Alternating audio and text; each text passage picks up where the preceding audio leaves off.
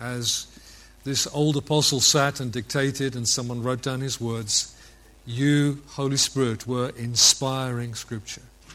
So we handle it with the recognition we're hearing the words of God and receiving truth. Would you please teach us today through these Scriptures? Amen.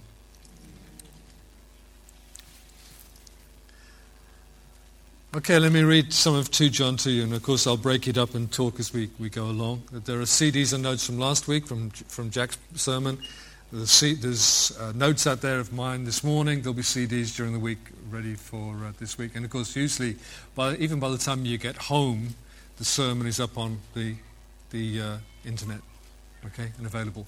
By the way, Jack and I are doing the next bit of that. We're going to do podcasts too. So we're going to be on iTunes as a podcast very soon. Lighthouse sermons, week by week, will be on podcast. So John writes, the elder himself, to the chosen lady and her children, whom I love in truth, and not only I, but also all who know the truth, for the sake of the truth which abides in us and will be with us forever. Grace, mercy, and peace will be with us from God the Father and from Jesus Christ, the Son of the Father, in truth and love. I was very glad to find some of your children walking in the truth, just as we've received commandment to do from the Father. Now I ask you, lady, not as though I were writing to you a new commandment, but the one which we've had from the beginning, that we love one another. And this is love, that we walk according to His commandments. This is the commandment, just as you have heard from the beginning, that you should walk in it. The commandment, in fact, that Kevin just quoted.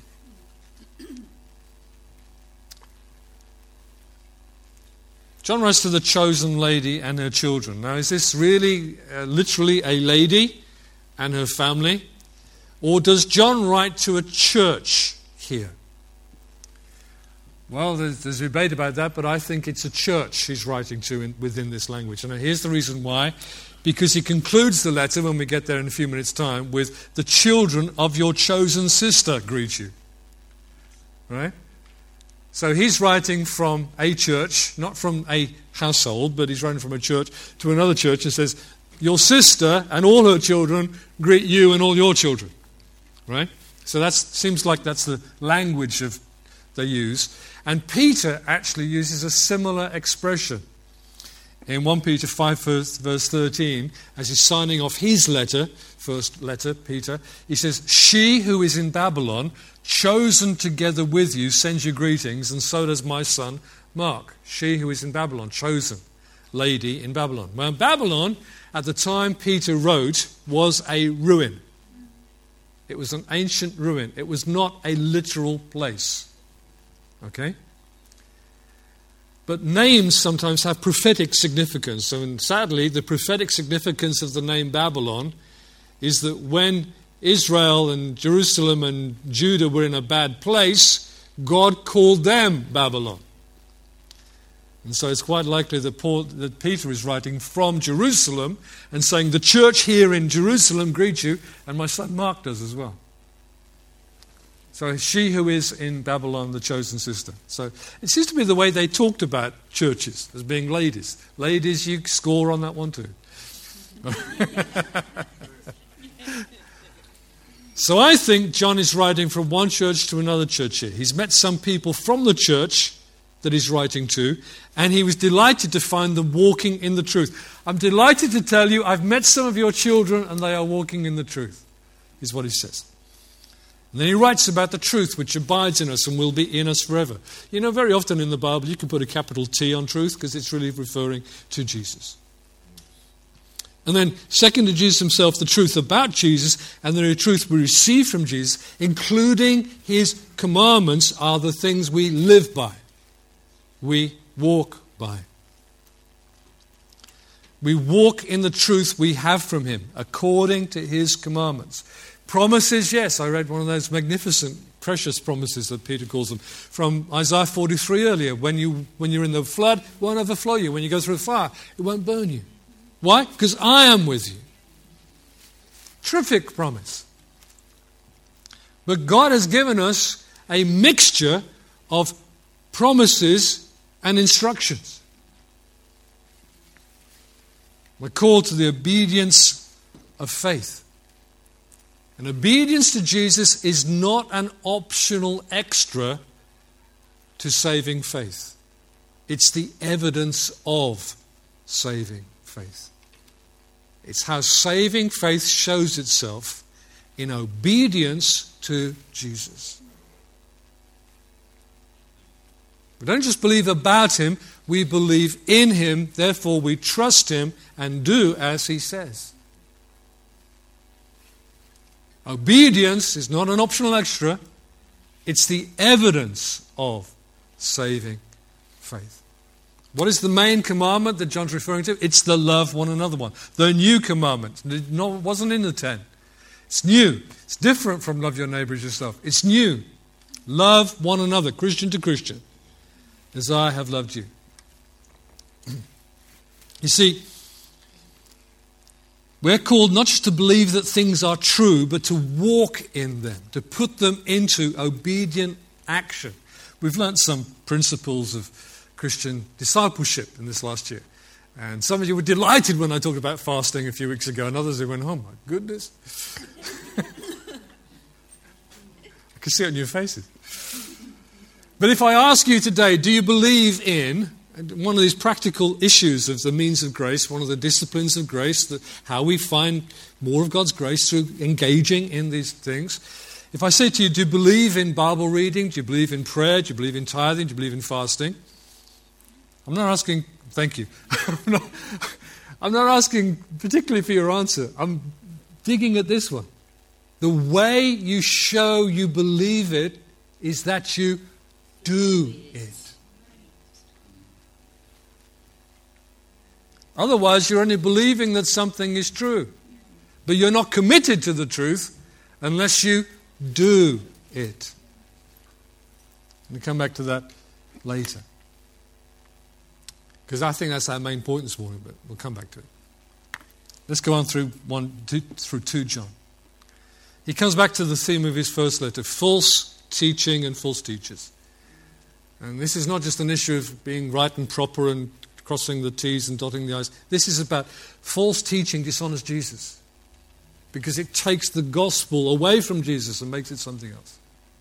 For many deceivers have gone out into the world, those who do not acknowledge Jesus Christ as coming in the flesh. This is the deceiver and the Antichrist. Antichrist is the word that John uses, only John uses it in the Bible, and he uses it to refer to false teaching and false teachers. That's how the Bible defines Antichrist. It's not confused in the Bible with a beast or a man of sin. And John also wrote Revelation, and the word Antichrist does not appear in Revelation, but a terrible persecuting political power is pictured in Revelation as a series of beasts. It's a terrible persecuting political power. All right? But that is not called Antichrist in the Scriptures. It's called the beast and beasts. Antichrist is false teaching. The denial of the truth about Jesus Christ as coming in the flesh. Therefore, acknowledging that Jesus is at one and the same time both truly man and truly God. If you have to pull at that and take some bits away from it, you're not accepting the truth of Jesus. And that denial of Jesus as God come in the flesh is not just made by completely false religions and non-Christian religions. It's what it passes around within Christianity too. It's become acceptable. The battle against deceivers has gone on from John's day until now. Let me say just a little word here about the word of faith teaching and movement. It's this. To exercise the power of your imagination and your will to make something happen is not faith. It is magic. Yes. We pray and ask God to act. That is faith. You making it happen is magic, not faith. That's how wrong it is.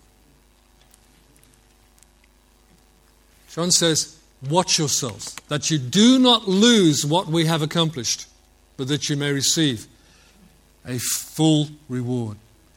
Watch yourselves. Jesus said, take heed that you're not deceived. See to it that you're not deceived. Why? Because you can be. And you don't know because you're deceived. It's only called deception because it deceives you. Well, I've always thought that. Yes, I know, but you need to be undeceived. You need to be brought out from thinking that way. Don't be sweet-talked by charming false teachers. False teachers generally don't, they're called wolves. Jesus calls them wolves. They don't have fangs. Most of them have perfect teeth.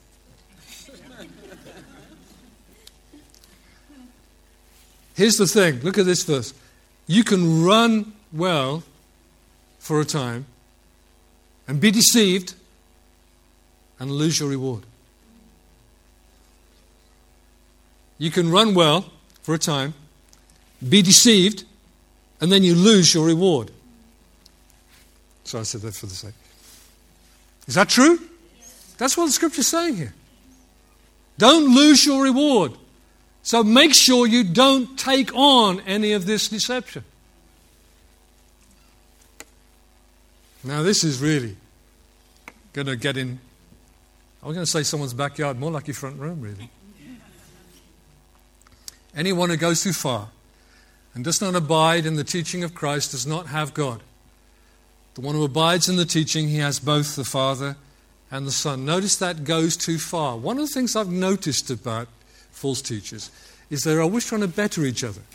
Well, I know brother so-and-so says, but I'm going to tell you.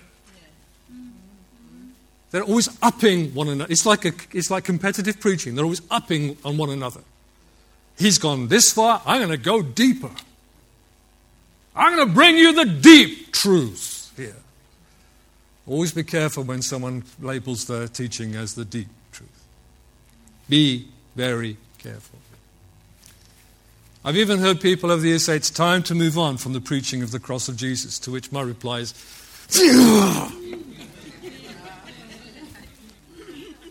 not to be a striker. Some preachers and teachers compete with one another, pushing one another, competing with one another, going further and further out.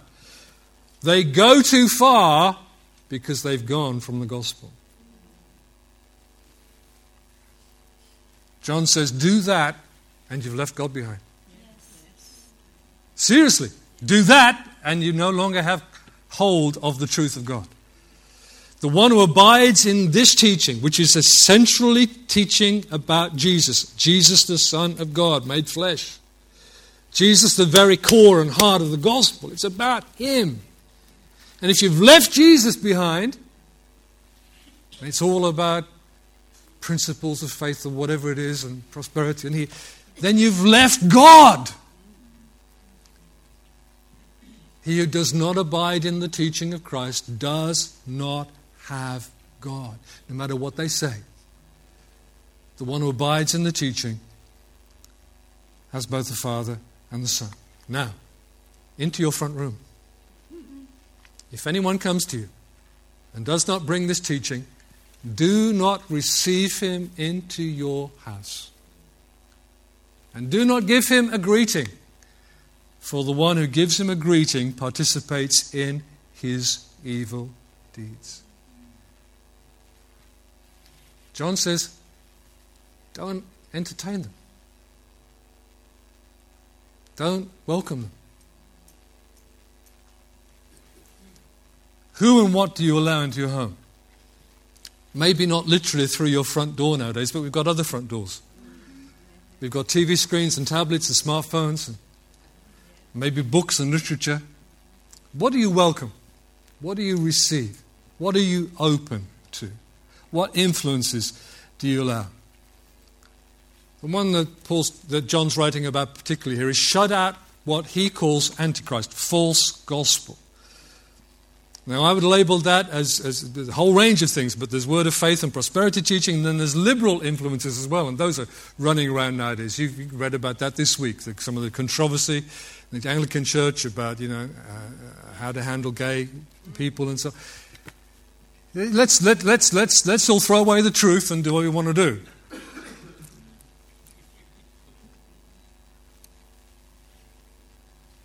John says, don't welcome it into your home. Any of those extremes. In an article by Tony Reinke in the Desiring God website this week, he wrote this. I put it on the Twitter and Facebook. Before I listen to a sermon, turn on a Christian album or open a Christian book, and I would add to that, or turn on a religious TV channel, or tune into one of the radio stations, I ask myself these three questions, which is about being clear about the gospel. How am I saved? What am I saved from? What am I saved for? Because you'll hear different gospels out there. You'll hear a therapeutic gospel. We are saved by becoming self-authenticated and affirmed. Becoming somebody. We're saved from self-destructive negativity. We're saved for self-confidence. You will hear a prosperity gospel. We're saved by faith that produces health and wealth.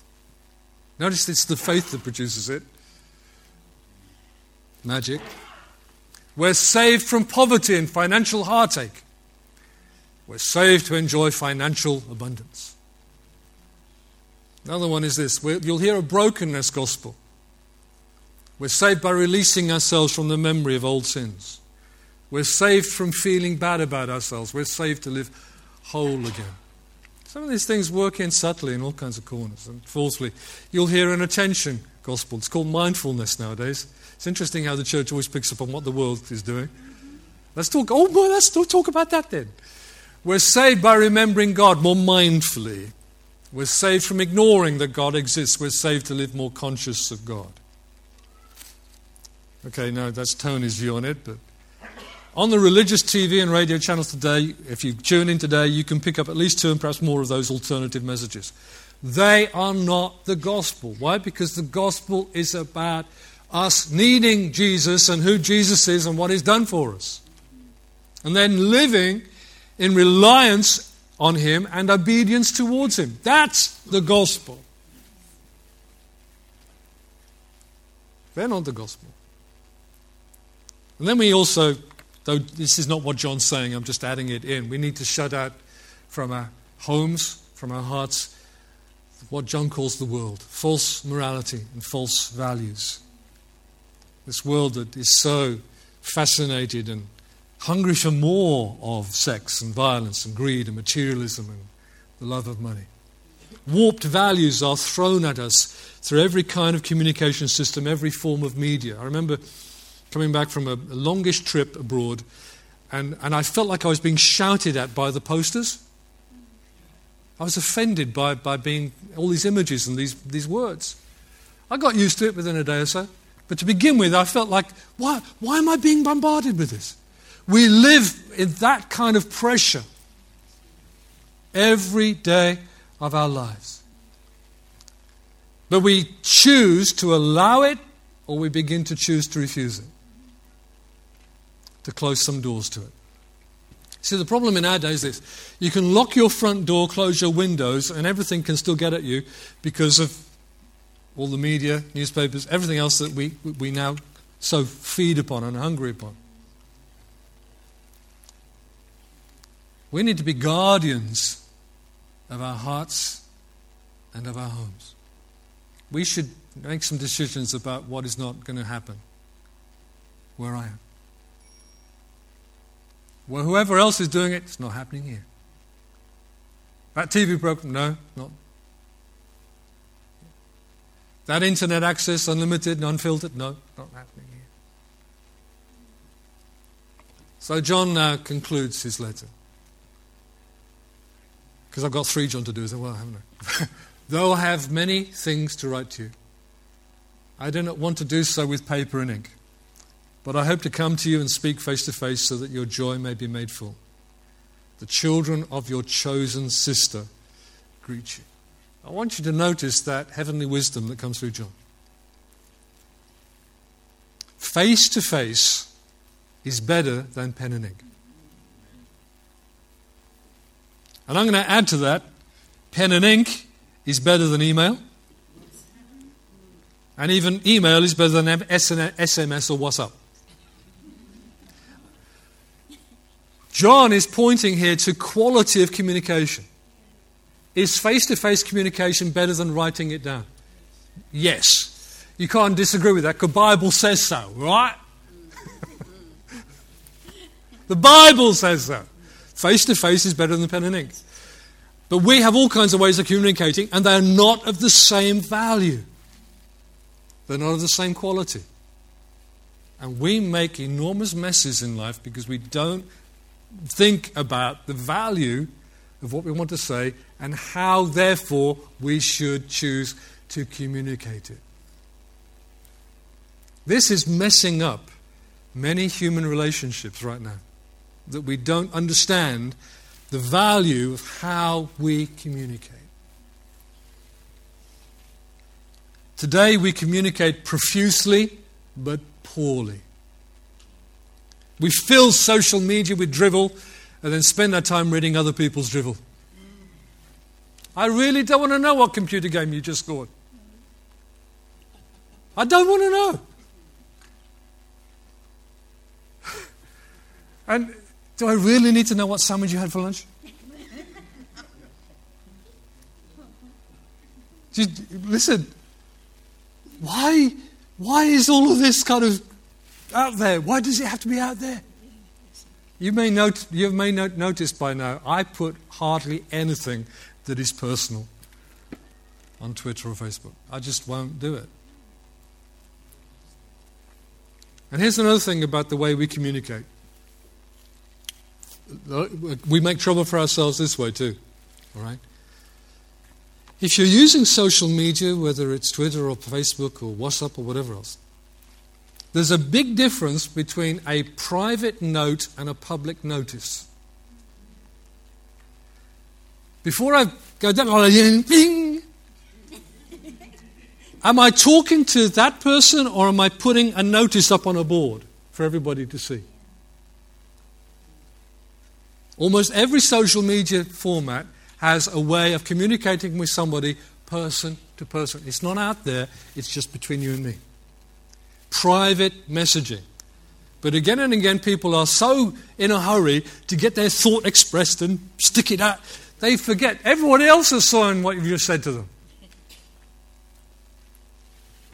them. Have you ever been, or do you know of anybody who's gone into trouble like that?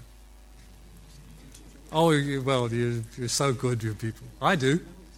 I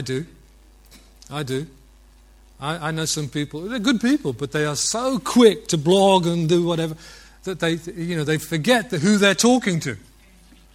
In fact, I remember a good old friend of mine, I contacted him private message and said, so-and-so, did you really want everybody to read that? He went, oh, you're right, David. I said, just stop, just think. Question, private or public? Who am I talking to here? Am I nailing up something on a notice board, or do I want to send a personal message to Debbie? Right. Choose the method of communication with wisdom. Slow down. You know, when you usually write a letter, you read it through before you then sign it. Nowadays, people write stuff and send it and they haven't reread it. Too quick. Wisdom says, slow down, think about who you're talking to, how you want to say it to them, and is there a better way of doing this? Phone call is better than other methods. Best method ever, best on the planet, is face-to-face. That's why even politicians, when they've got their most serious negotiations, have a summit. They do it face-to-face. Some things would be better communicated by a phone call than an email or text, and some things should only be handled face-to-face. Listen, I'm not digging at anybody, but we think too highly of our writing skills. We all think, oh, I write pretty good. No, you write pretty good? Gotcha. Few of us are actually that good at writing. So why not choose a better form of communication so you don't have to work hard at writing better or good? Let's do 3 John. I'm going to label 3 John a tale of 3 men. There's 3 names in 3 John. It's an interesting thing, 3 John, 3 men, but there you go. In his letter, 3rd letter, writes specifically to a person called Gaius. Gaius.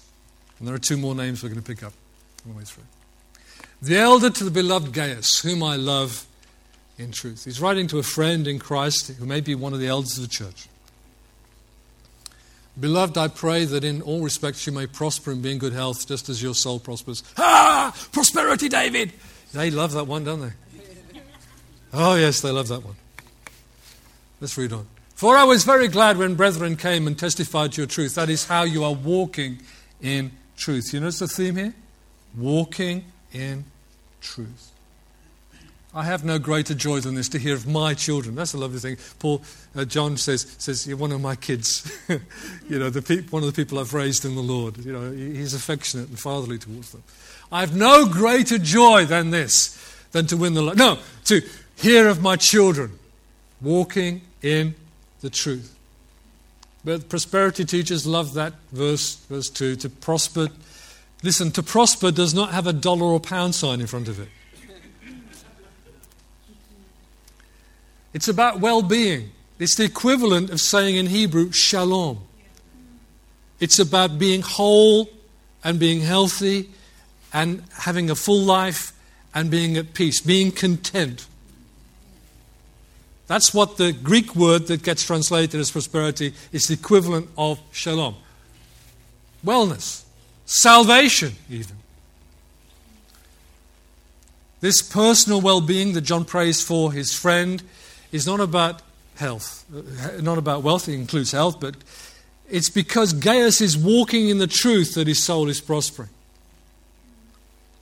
As he's living in the truth of Jesus and obedience to Jesus, he's not following a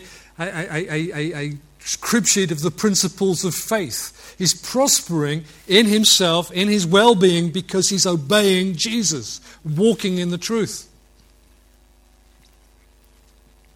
John goes on, beloved, you're acting faithfully in whatever you accomplish for the brethren, which signifies to me that he's a servant and probably therefore a leader, and especially when they are strangers. And they've testified to your love before the church. You will do well to send them on their way in a manner worthy of God. For they went out for the sake of the name, Jesus, accepting nothing from the Gentiles. Therefore, we ought to support such men so that we may be fellow workers with the truth. Gaius is doing well.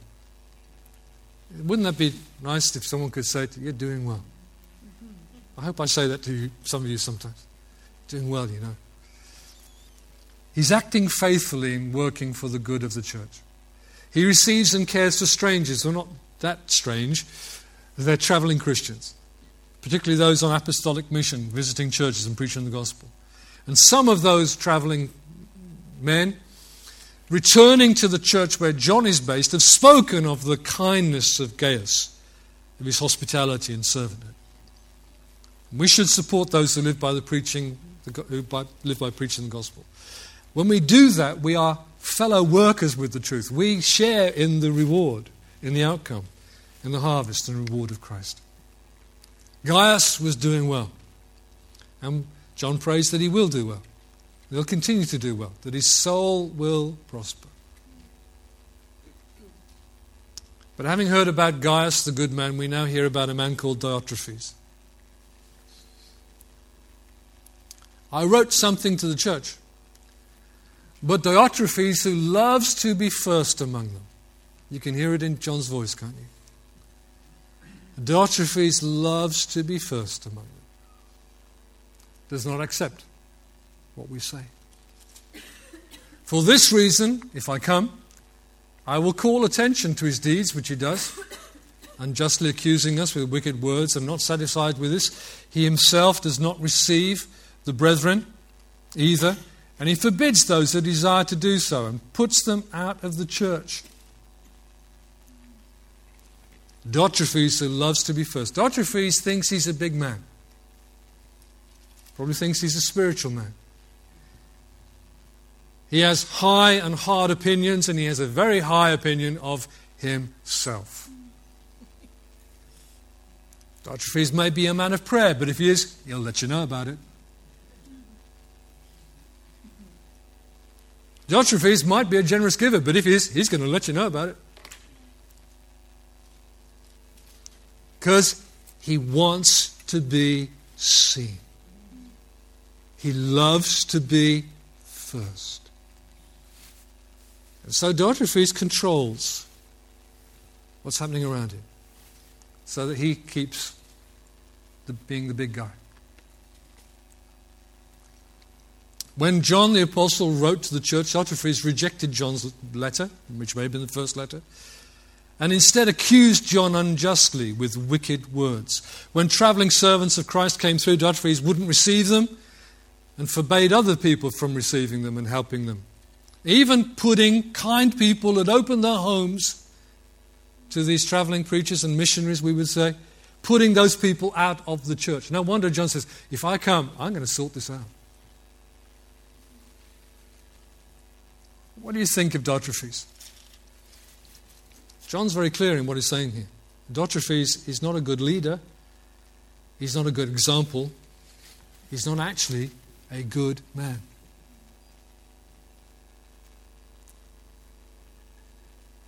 He may be able. He may be gifted. He may be one of the leaders, but he's not a good man.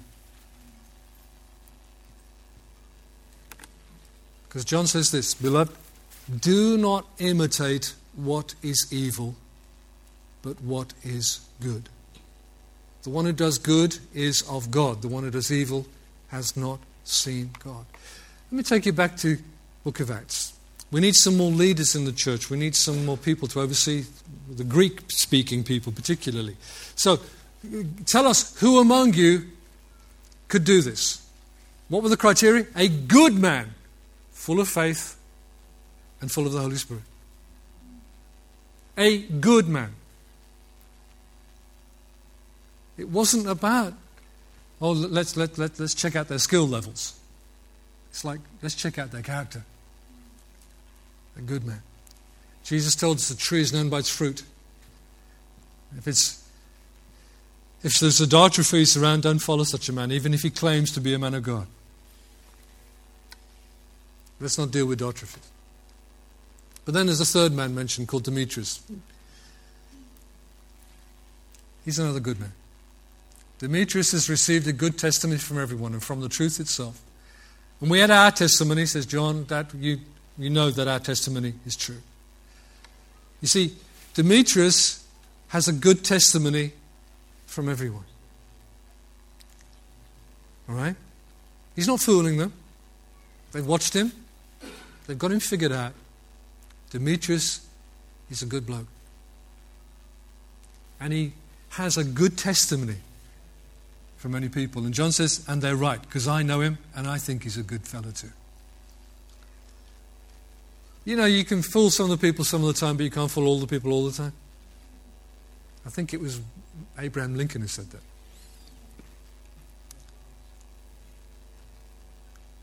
John willingly affirms the fact that Demetrius is a good man. So John says, find good people and follow their example. Choose good examples and follow them. Sadly, there are Diotrephes types around. They strut, they boast, and so on. But find instead a Gaius, a Demetrius, a good person, and follow their example. It seems to me that increasingly the Church of Christ is full with a lot of people who are very, very boastful. And they're big in all kinds of ways. And they want to let you know they're big in all kinds of ways. It's a Diotrephes attitude. Why do we think it's good for people to play the big man and boast so much? Why do we think that's good? It's not good. It's not good. We need to seek out Gaiuses and Demetriuses and the female equivalents of them and follow them. Think, that's a good person, full of faith, full of the Holy Spirit. I'll watch them. I'll learn from them. The problem is, of course, people say, well, I follow so-and-so. Okay, who's he? Well, I watch him on TV. You can't follow someone you watch on TV. You don't know them. Do you understand? Film and TV is full of all kinds of trickery and cuts and... Hey, it's called acting. You go on a stage and you portray something and you walk off and you go, wow, the hell with that. Yeah? All sorts of people can act. You can't follow those ministries as people. It's impossible. So to the close of 3 John.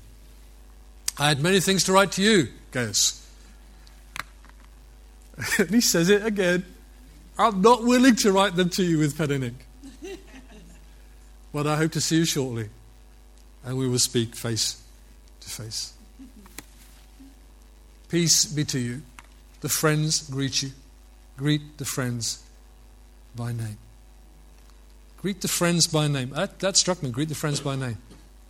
Paul, when he's finishing his book of Romans, I don't know if you remember finishing the book of Romans with me. Chapter 14, last chapter, is it? Is it 16 chapters in Romans? Oh, do you know, I'm hopeless with numbers. I'm an accountant. I'm hopeless with numbers. I use computers, that's right. But they do the numbers, I just do the thinking. Last chapter of Romans, go on, look up, tell me how many chapters there are or something. Paul goes through a whole list of people. Greet so-and-so, greet my beloved sister, greet so-and-so, my beloved brother, greet so-and-so, great servant in the Lord, greet so-and-so. And he commends them and he's talking to them. He's saying, what's all that about? Greet friends by name. One by one. That is how you really show you don't just love vaguely a group of people, but you actually love these individual people. You see, it's very easy to sort of be over here and say, I pray for the church. Oh, I love them all.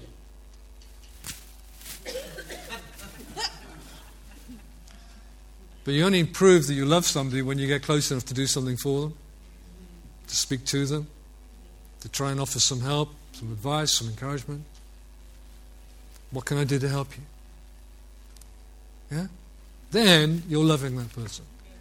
And when there's that kind of brotherly, sisterly, or fatherly, motherly, whatever you describe the relationship, and it can be different kinds of relationship, you prove that you know that person and they know you, and there's you know each other's names.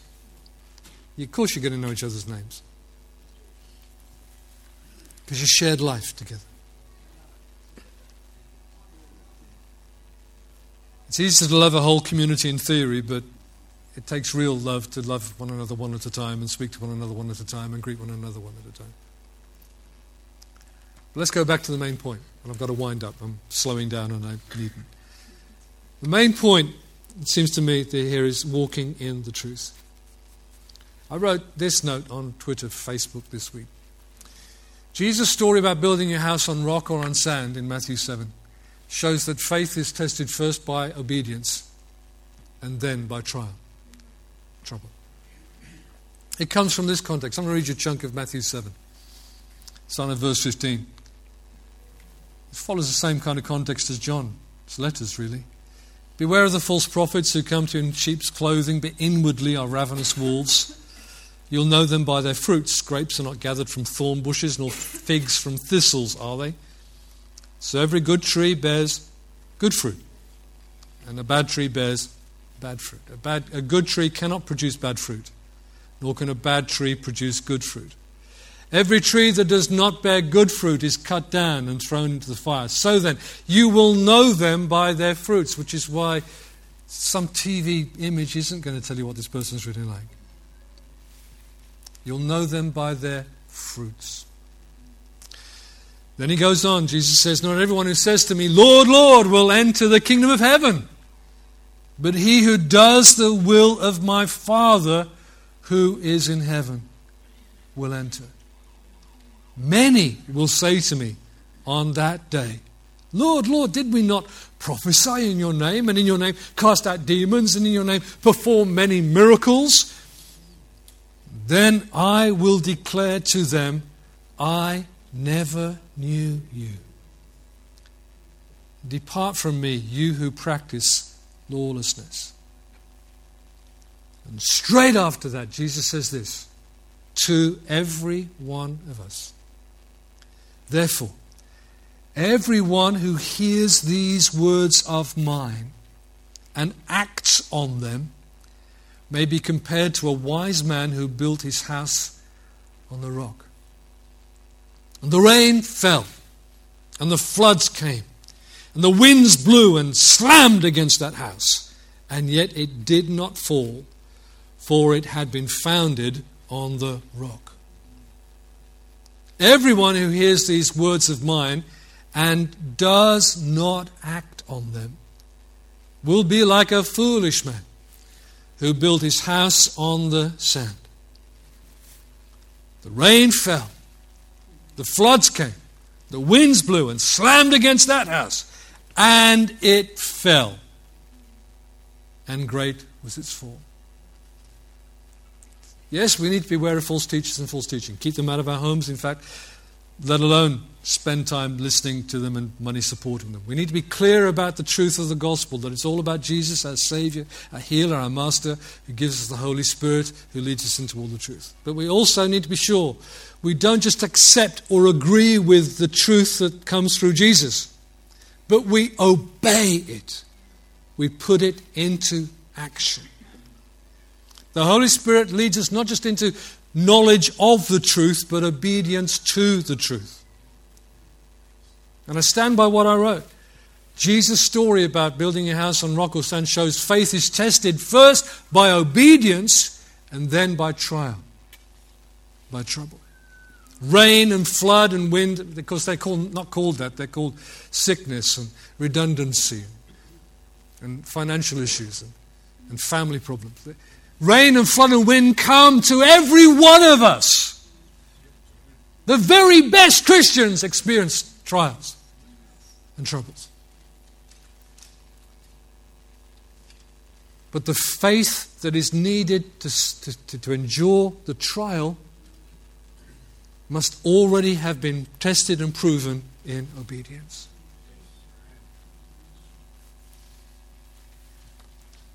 A faith that does not reach to obedience may not attain to endurance. It may fall when the trouble comes.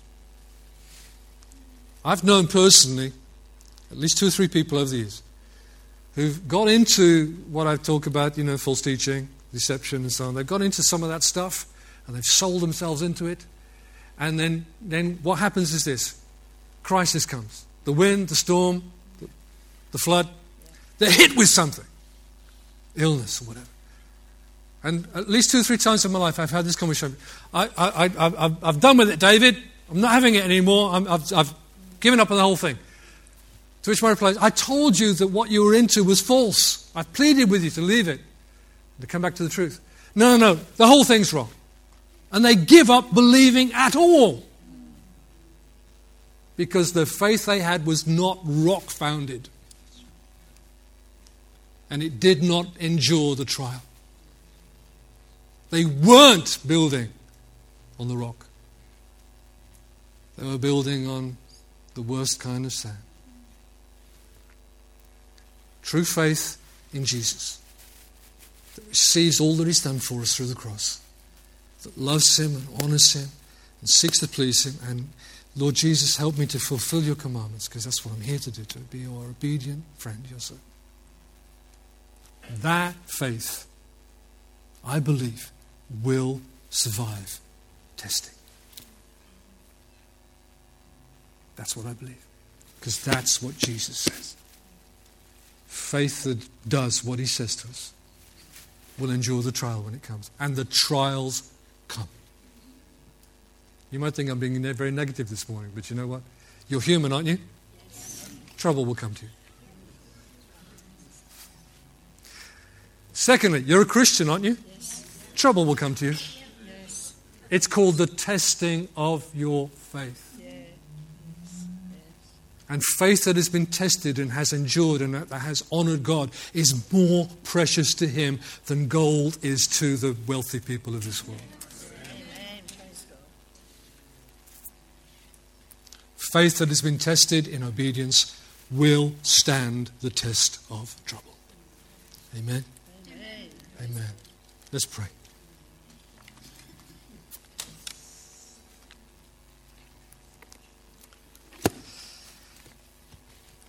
Lord Jesus, we bow to the authority of your words. Your words about the two men building the houses are addressed to us today.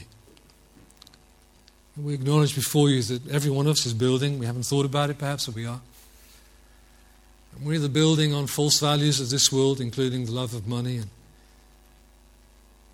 or we're building on real values of dependence upon you, our Lord and Saviour, and obedience to you, our Master.